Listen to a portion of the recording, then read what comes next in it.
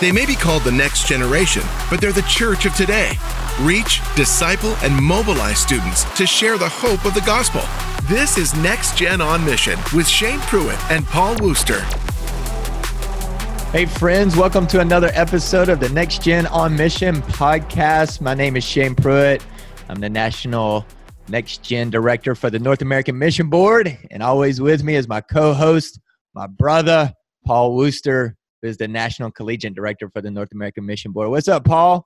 What's going on, man? Hey, I'm excited about this thing that we're working on called Collegiate Coaching that NAM's putting together.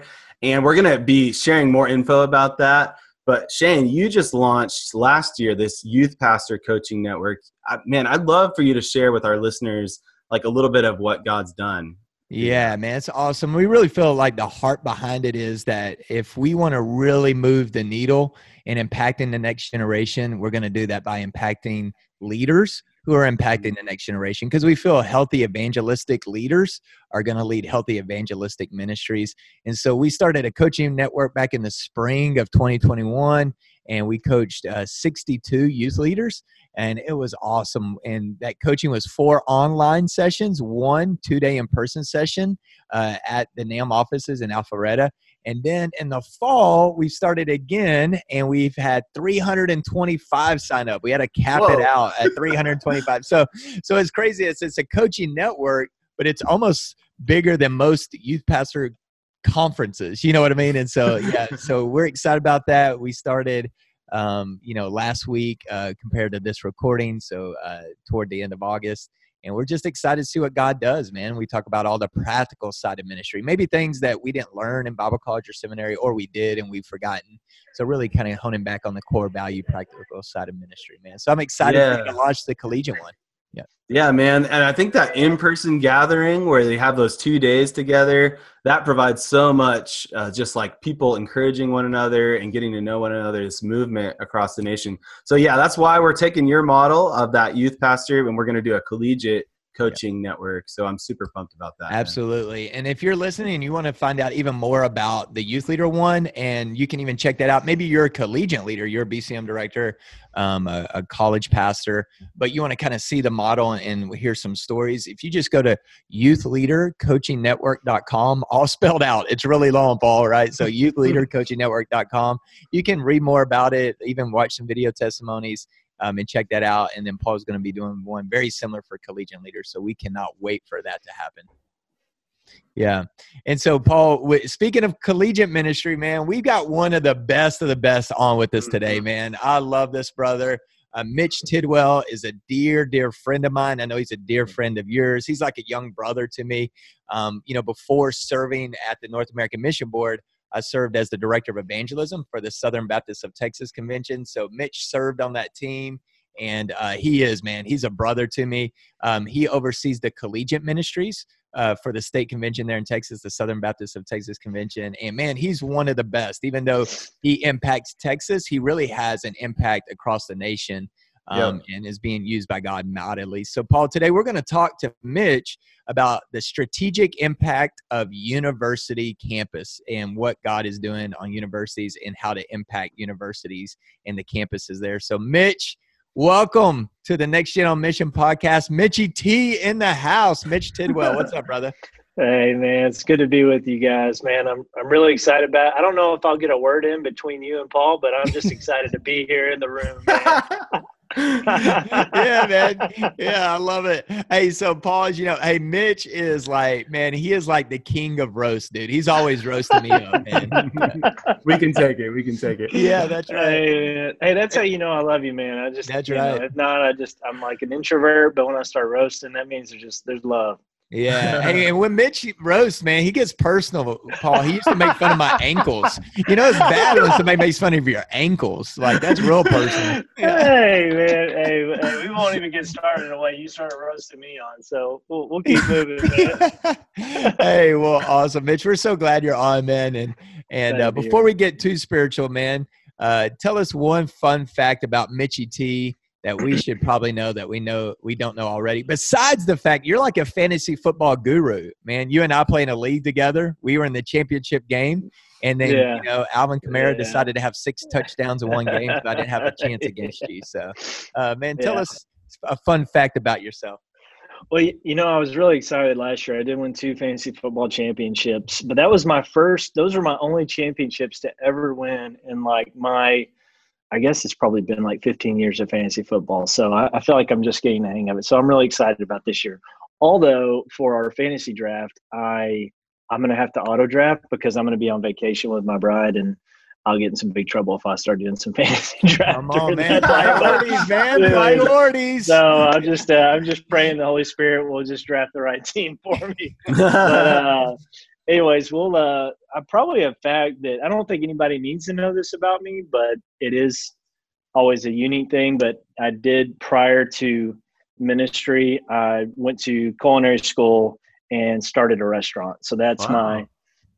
those are my pre-ministry. Those were my BC days, basically. So that's what I did. I did like 2 years of community college right out of high school, came away with 9 hours in 2 years, which is, parents were like, all right, let's figure out a different route for you to go, because most people get that in half a semester.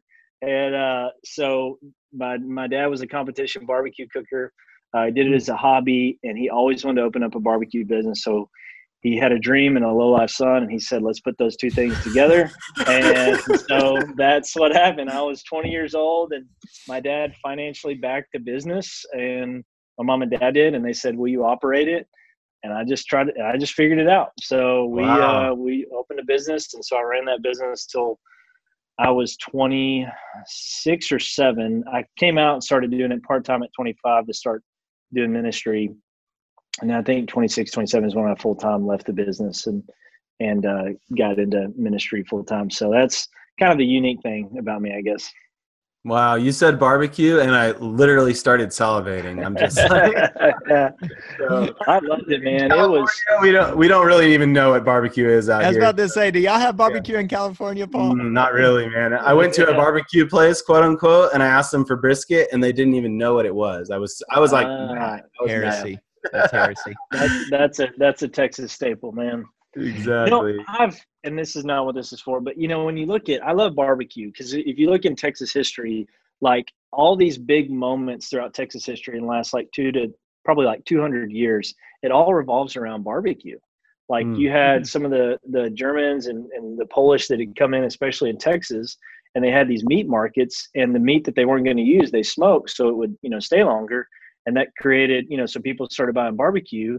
Well, then it became like a celebratory thing where anytime there was like a celebration, you have barbecue. So like in Texas, when it comes to barbecue, like you never just eat barbecue as a meal. It's not like, hey, we're having spaghetti tonight. It's like, if you're having barbecue, it's like, this is a significant moment. Like this is, and we're all happy and we're pumped about it. So I love barbecue because of the fact that it's like, there's always like a joy around it and a celebration around it that's like different than any other meal you would have. So that's kind of why barbecue is so big here in Texas. Oh, yeah, man, that's cool. That's true. Hey, Mitch, I remember a couple of years ago when Harvey was coming in, Hurricane Harvey, and actually it was up on my like little Facebook memories the other day. But there was one of the news channels in South Texas was like saying, hey, here's supplies that are needed. So it was like Hurricane Harvey supplies. And then it was like brisket limit 2 per person. It's not like, so Hurricane Harvey, you need generators, water, and brisket. Yeah. That's true, Texas for you. All right, let's jump into the serious questions here. So the first one on our list here is, what do we need to know about Generation Z? Yeah. Part of it is I work so much with the leaders of those who lead Generation Z, and I think a lot of the time that I have and that I do spend with Generation Z, I think one of the biggest things that I have noticed out of them is just the global mindedness of Generation Z. I mean, I was sitting down the other day, I was at me and my wife we were teaching at this singles retreat. This church invited us to come down to the beach in Texas to do this like singles retreat. And it was an international church. So it was like a group of like 20 to 25 people in college and then just post-college, but they were all international. And it was funny to sit there and talk, and maybe this is kind of a different group, but I was so surprised with how they were talking about things on a global level. Even I was doing a camp recently for a church in Fort Worth. We were in Arkansas at a camp, and I sat down with one of the kids, and he was telling me about all this political situation happening in like Libya. I'm like, I barely knew who our president was in high school. I wasn't like worried about what was happening in Libya, but they're so like globally connected that it's really, and I often like kind of think like, I wonder how that really plays out, because I don't think that Gen Z is just thinking about how things affect themselves or even their town or their school, but I think they're thinking about how things affect the world and the globe. And I think that's probably a big deal. Probably one of the big things that I've noticed about them, that it's not just, I think probably in years past that it's been, as we've maybe preached or taught, we really talk about what's best for us or maybe our nation, but they're really thinking what's best for the world. I think that may be a key difference, not just our nation. So there's probably less of and I think there may be even, I don't, this is just me spitballing off the top of my head, but there may even be like a less of a marriage of like kind of nationalism, where it's like, hey, we don't see ourselves as just a nation. We see ourselves as a globe. Yeah. With our brothers and sisters over. Yeah, I agree. And I think another thing that I have noticed is like, there just seems to be more of a kind of a seriousness to them about their faith in some ways. Like I just see and maybe that's just being young and you're seeing things maybe a little bit more black and white. You're trying to form a view, what's right, what's wrong. But there just seems to be a little bit more of like a seriousness about faith and what's obedience and what's not obedience. And, I don't know. I don't know if there's anything to that or not, but that's just something that I've noticed, is that the students that I minister to at our church, and even the church I'm interim at right now, they just seem to take their faith super serious. Now I'm working with mostly Gen Z college students who aren't made to go to church because mom and dad are telling them to, or anything. They're going because they want to. Right. And so maybe that's, a subgroup that's, maybe I'm not getting the whole scope there, but those are a couple of things that I've really noticed that have kind of stuck out to me. Yeah, I think that's true. I think as the culture is drifting more away from the gospel and away from biblical truth, if you're going to stick with it, you're really going to stick with it. And so I think this generation there may be less people that are following Christ, but the ones that have chosen to do so. And so I think that there may be something there. And so that's an exciting place to be in our discipling, in our training of students. And so, that's awesome.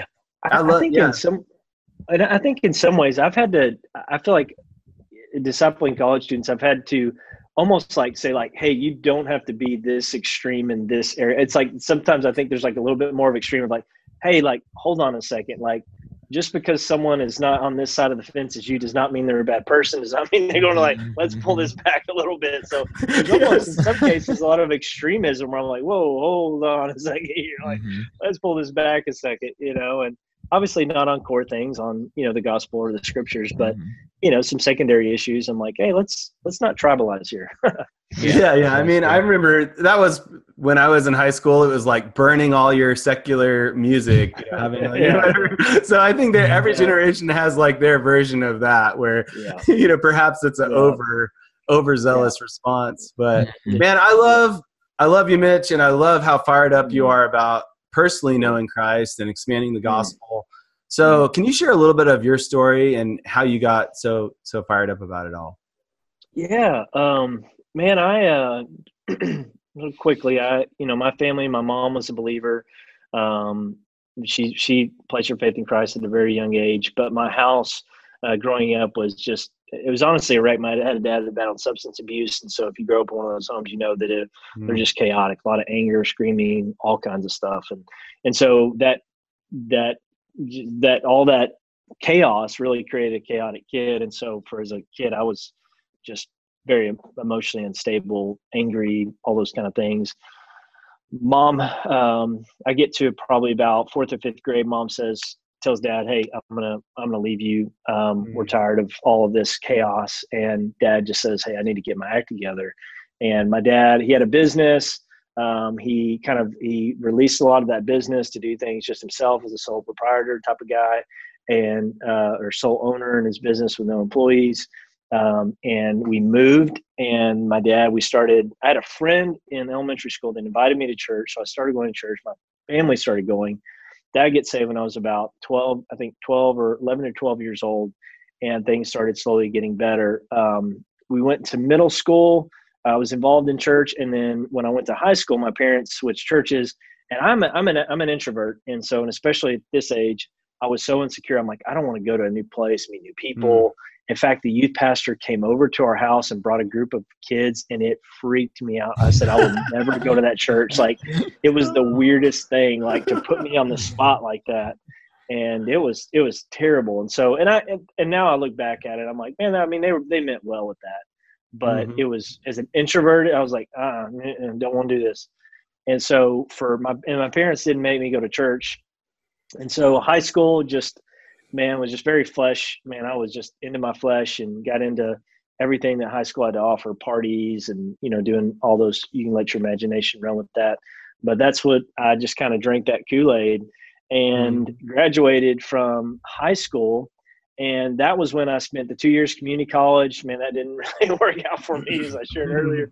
And that's when my dad said, hey, let's start a business. And so we had a building. We renovated that building. My parents said, hey, I went to culinary school, learned how to cook, learned my way around a kitchen, learned how to manage a kitchen. And then in 2007, we opened up a restaurant, and I was the operator. I was so it was an LLC between me and my mom, my dad, and myself. We owned it, and I was the primary operator.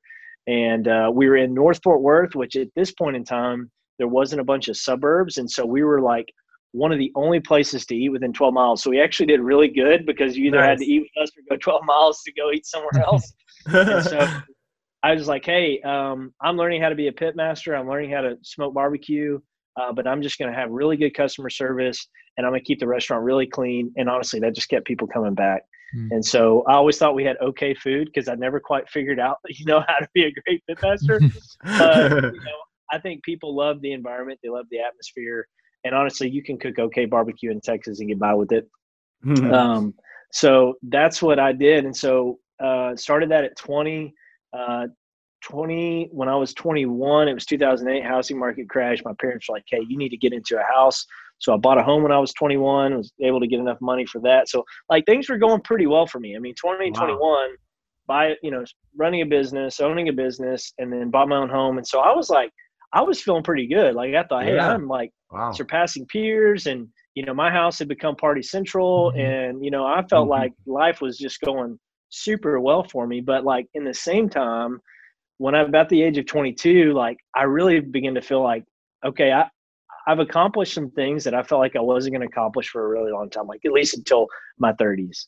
And I feel so empty and so purposeless in this. And it was it was really a big worldview crashing time for me, because I had this kind of phrase, and you guys have heard this a bunch, but follow your heart. And that was my motto for life, that if you do what you want, you get what you want, then you'll always be satisfied. And what I found out is that didn't work, that I was consuming money. I was consuming business. I was, consuming all these simple habits of alcohol and women and drugs and all these different things. And at the end of it, I was like, I feel worse than when I started. And I thought this was going to fulfill me.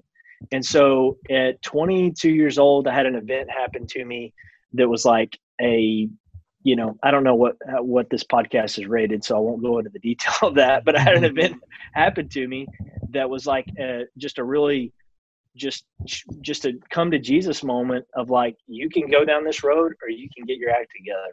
And that's when I had a deacon, a 60-year-old deacon, y'all.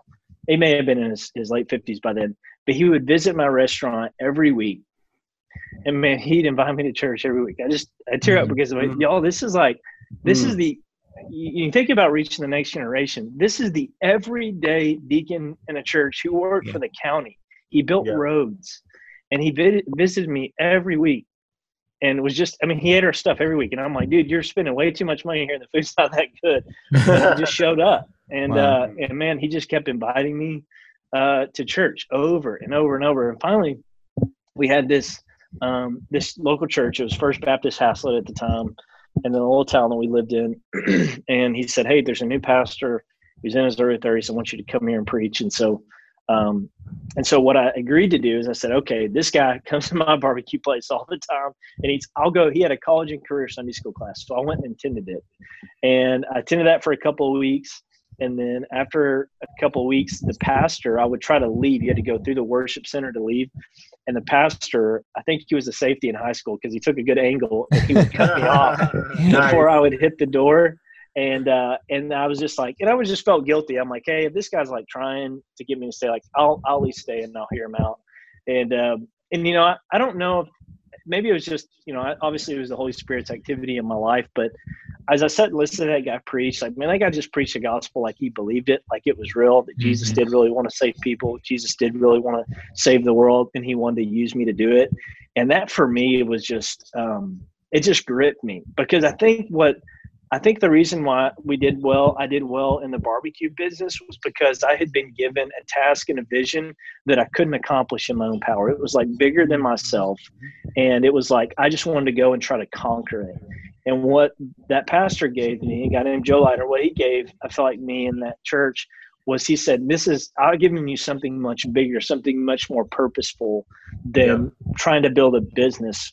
It's building God's kingdom, and God wants to use me to do it. And so for like a year, I sat underneath that teaching. And then finally, one night, 23 years old, man, I remember this feeling of like, man, I'm going to church, I'm reading my Bible, I'm praying, I'm going through all these things that the church says to do. And that was kind of this subconscious deal I had with God, that I was like, hey, I'll go to church if this is what's going to fulfill me.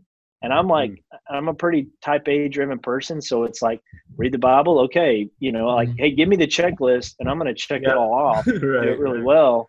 And that's what I did. And at the end of that, man, I still felt like something was missing. Like there's a piece of this that I'm not getting. And so it was a big wrestle for me of like, okay, God, I have a feeling that you exist and that you are real, that Jesus is real. He really did rise from the dead. But for some reason, there's this disconnect between you and with me, and I'm not really sure what it is. And I started praying. I asked my mom and a few friends if they would pray to just ask God to reveal that. And I remember one night as we were shutting down a restaurant, I just was washing my hands, and it was like, man, it became so clear to me that the Lord just kind of spoke in his Holy Spirit in my heart, not like audibly, but was like, Mitch, you're doing a lot of good things for me. You're reading your Bible, you're praying, you're doing all this. You just never actually given me your life. I just want you. I don't want your Bible. I don't want your prayers. just give me you. I want all of you. Wow. And that was like the light bulb moment for me, is that it was like, God didn't want what I could give him. He just wanted me. Like he wanted my whole life in a total surrender. And so that was the light bulb for me of like, oh, that's what's missing. It's like, you know, I was still living in sin, and I was trying to check off the church on the weekend, and I was trying to check off this, but God was like, man, I just want you, man. I just want you. And so I went home that night and got in my closet and just prayed. And I just call it an Isaiah 6 moment, man, where it was like, I just began to confess sin, and I just saw the grotesqueness of my sin and all the things that I'd done. And it was almost like, it was really a holy moment. I mean, other than, it was probably the most holy moment I've ever experienced, other than the birth of my son, where I really experienced, you know, it was like, I really had a greater sense of what sin is and how gross it is to God and how much he detests it. And I just began to confess sin. It's like, it was almost like God had reminded me of my sin, and I was just like confessing it all. And, but man, in the same moment, man, God also not just showed me my sin, but the grace of Jesus, and how Jesus bore all my sin and all my shame and all my guilt. And he took the complete punishment of everything that I had committed. And he did that for me. And I placed my faith and trust in him, and man, just walked in, and child of the devil, walked out a child of God. And man, honestly, my life's just never been the same. And I never forgot it, man. I just, and I'm thankful that God gave me that moment. I know, you know, God treats everybody differently, but I'm glad he gave me you know, an Isaiah burning bush, road to Damascus moment, because I will not forget it. And it's marked me. It's changed my whole life. Man, that's awesome, Mitch. Hey, man, thanks for sharing that, man. What a powerful story, testimony. I've heard you share it multiple times, and man, never gets old hearing it. And, God reached you at a very strategic time in your life. So in shifting gears a little bit, man, talk about why reaching the college campus, the university, is so strategic. And then in that, man, if you would just briefly, talk about that, and then briefly share about the vision behind Roundup and the Roundup Network and what God's doing in that network. Would you share those with us? Yeah, man. So, when you look at a college student, just like even myself I know that I didn't go the traditional college route, but even that young, I'll put it this way. When I got saved, that pastor took me under his wing, and what he did is he shaped what it meant to follow Jesus.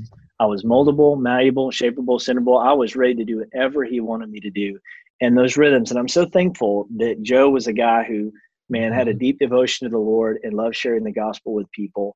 And that shaped me really for the rest of my life. That was 12 years ago. And those things that he did are still part of my rhythm today. Like those are still part of like how I am as a disciple. And so I think the college campus is so strategic because this is kind of this last phase of life where you can mold and shape a person that will set the trajectory for the rest of their life. Yeah, that's right. Yep. Because once they leave and they get in careers and they get in families, they get in all those things, that things kind of get a little bit more concrete. And this is like this last phase. And I think it's a super strategic phase and one of the shortest ones because they're out from under the networks of parents, of other friends, of other things. And there's more freedom of thought. There's more freedom of what they're going to do with the rest of their life. And so if we can capture them in this moment, like it sets the tone for the rest of their days. And I think that's why it's so strategic. Another reason, especially with campuses with residential population, is there's a lot of density there. There's students in close proximity. You can, you can reach them and it affects more people, I think in that way. So there's, moldable, you can shape them with the gospel, malleable, and then they're sendable. Like, the world is like a canvas, their next, 60 years of their life are a canvas, and we can help kind of paint that and shape that for them with the gospel. So I think that's kind of, I think, the strategicness of reaching college students. And as far as Roundup was, birthed, about almost 6 years ago. We, as I stepped into this role to be collegiate associate with the SBTC, we had, a small group of churches, local churches that were doing college ministry. And we started it with about 5 churches and 25 people in a room to think about what would it look like for us to reach Texas college students with the gospel here in Texas. And what we just started doing from there is building really a network and a family of churches that with the same mission to reach college students with the gospel, develop them into leaders, and send them out as kingdom multipliers. And we've kind of kept that as our core values in what we do. And we have seen churches that have really rallied around those three things and want to create community out of it. And so we started that 5 years ago with about 5 churches. And I think this last year, and I'm just speaking from the events, but we probably had about 60 churches involved. Amazing, and, probably 250 plus people. And I think that's going to continue to grow because one thing that I've noticed getting into this is, in Baptist life, traditionally college ministry has always been through campus ministries, which have impacted thousands and thousands of students and really influenced world missions in an incredible way.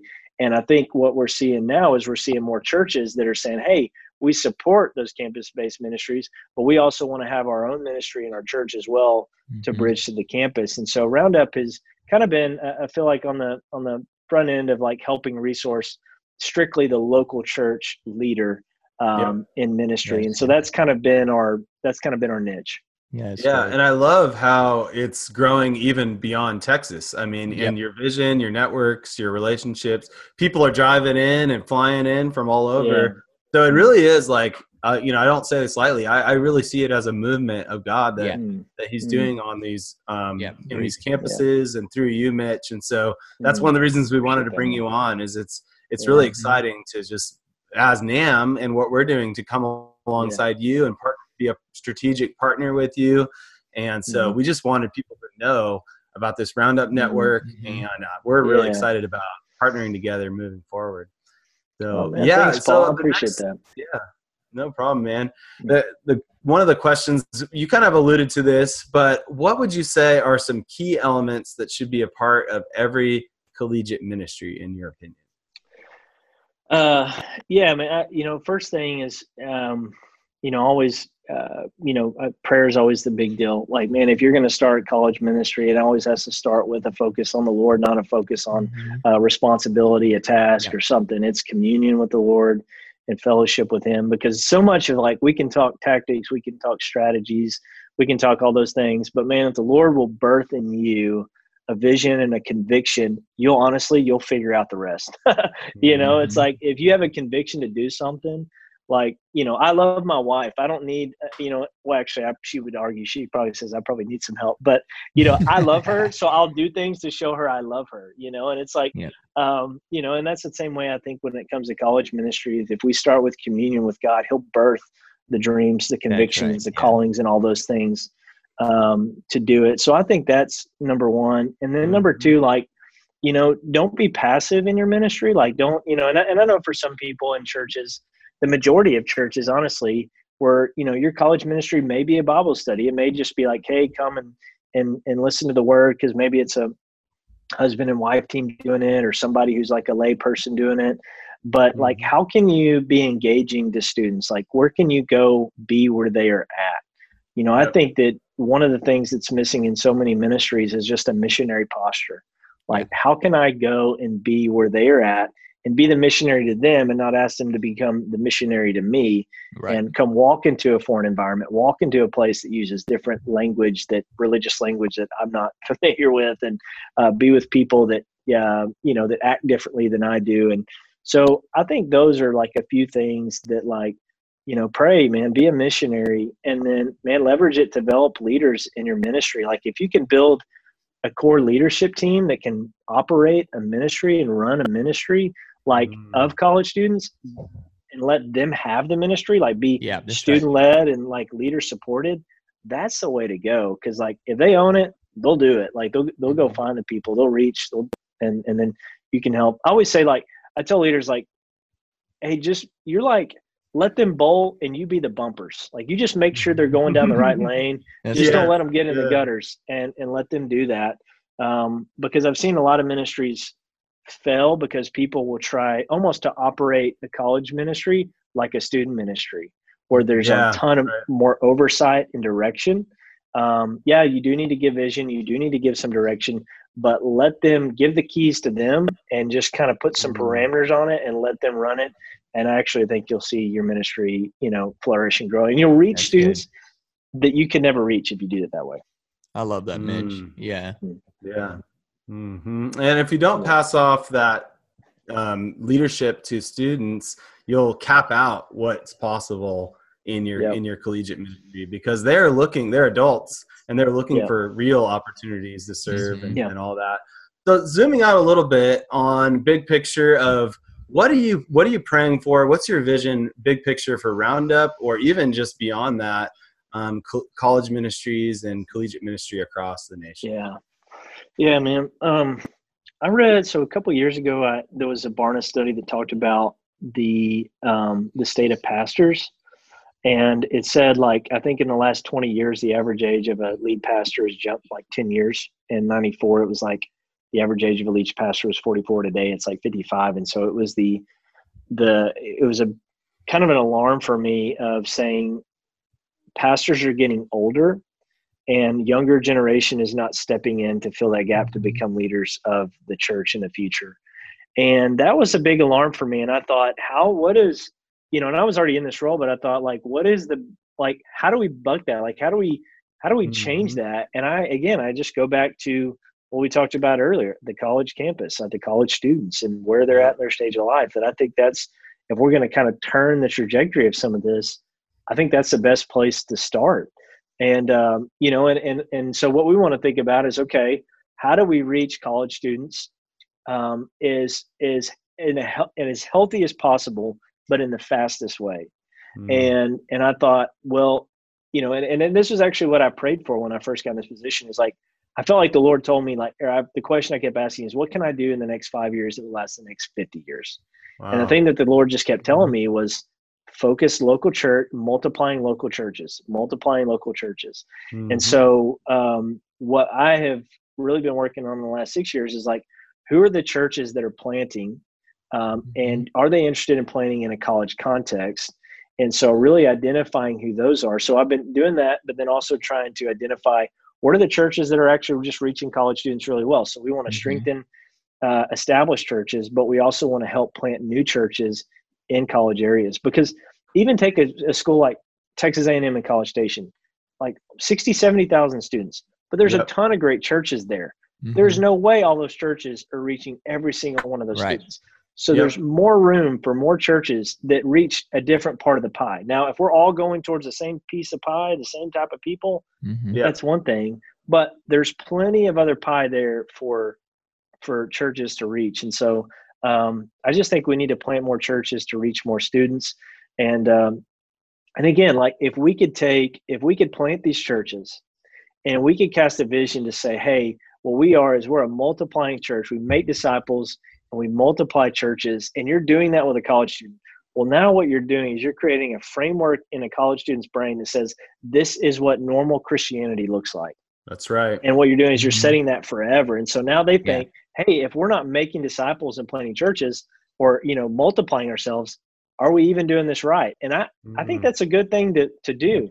And so our vision is we'd love to plant, there's 128 colleges and universities in Texas that are 4-year and 2-year. And we'd love to get just gospel reaching churches in each of those, on each of those places. And we already have some, and we just need to identify some of the others that don't. And so we want to just continue to populate those areas with local churches. And so, I would love to see us create church planting hubs here in Texas of churches that are doing that. We've already got several with that vision, several that have planted on college campuses. And we just want to see this continue to kind of proliferate and continue to create multiplying churches who make multiplying disciples.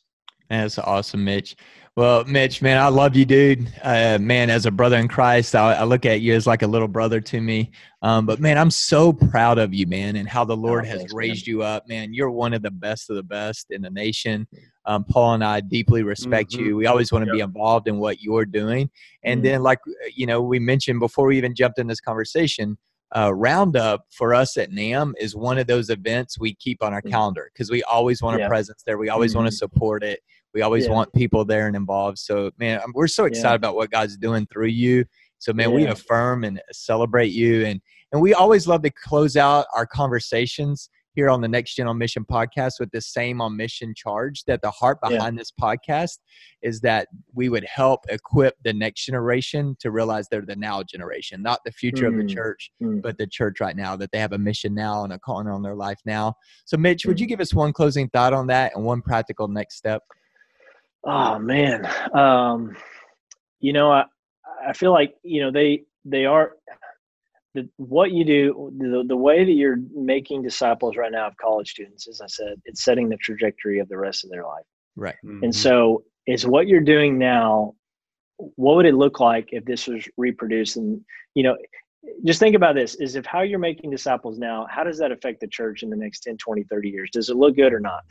If it doesn't, maybe we need to recalibrate what we're doing. Which honestly really means that we got to focus on ourselves, because I will reproduce who I am. Yeah. And if I'm not doing it, they're not going to do it. And really that starts with you and me saying, hey, am I the kind of disciple that Jesus is called to be? And am I reproducing that in the young person? And as you're doing that, as you're reproducing yourself in young people, just know you don't have to be cool. You don't have to be, you just got to be authentic, be yourself, share real struggles. And then share people, you want to share the gospel, you want to share your life and help them do that with other people as well. I think it's is kind of simple as that. So that would be my charge. Yeah. And what was the last question you asked? And just say, one next step, man. Like you say, hey, here's the mindset. Here's one practical next step. Yeah. I'd say whoever you're hanging with, like, whoever that college student is, just be with them, whether that's saying, hey, our main tool for my family for evangelism discipleship is our kitchen table. Like that's where we invite lost people to. That's where we invite college students to. And there's so much rich things happening around just a meal.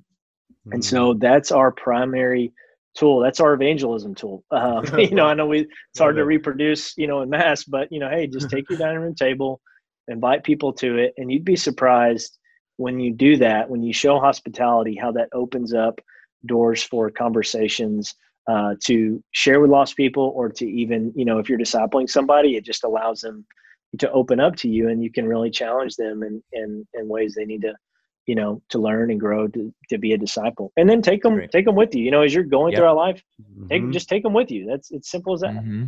Yeah, yes, that's so good. Sometimes the most simple things are the most strategic.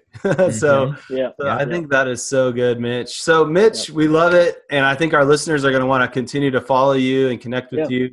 So what are some ways that they can do that? Yeah. So my personal social media is just at Mitch Tidwell on Facebook, Instagram, Twitter. I think that's all. And then, our collegiate stuff here at the SBTC, at SBTC Collegiate, that's where we post all of our roundup stuff. We're on Facebook, Instagram, and we just kicked off a YouTube channel as well. Nice. So follow us there. We have a Roundup Network Facebook group, although I feel like Facebook's totally I think they're hiding a lot of the groups are not nearly as successful as they used to be. But we have a group, jump in there, and we put all of our resources there.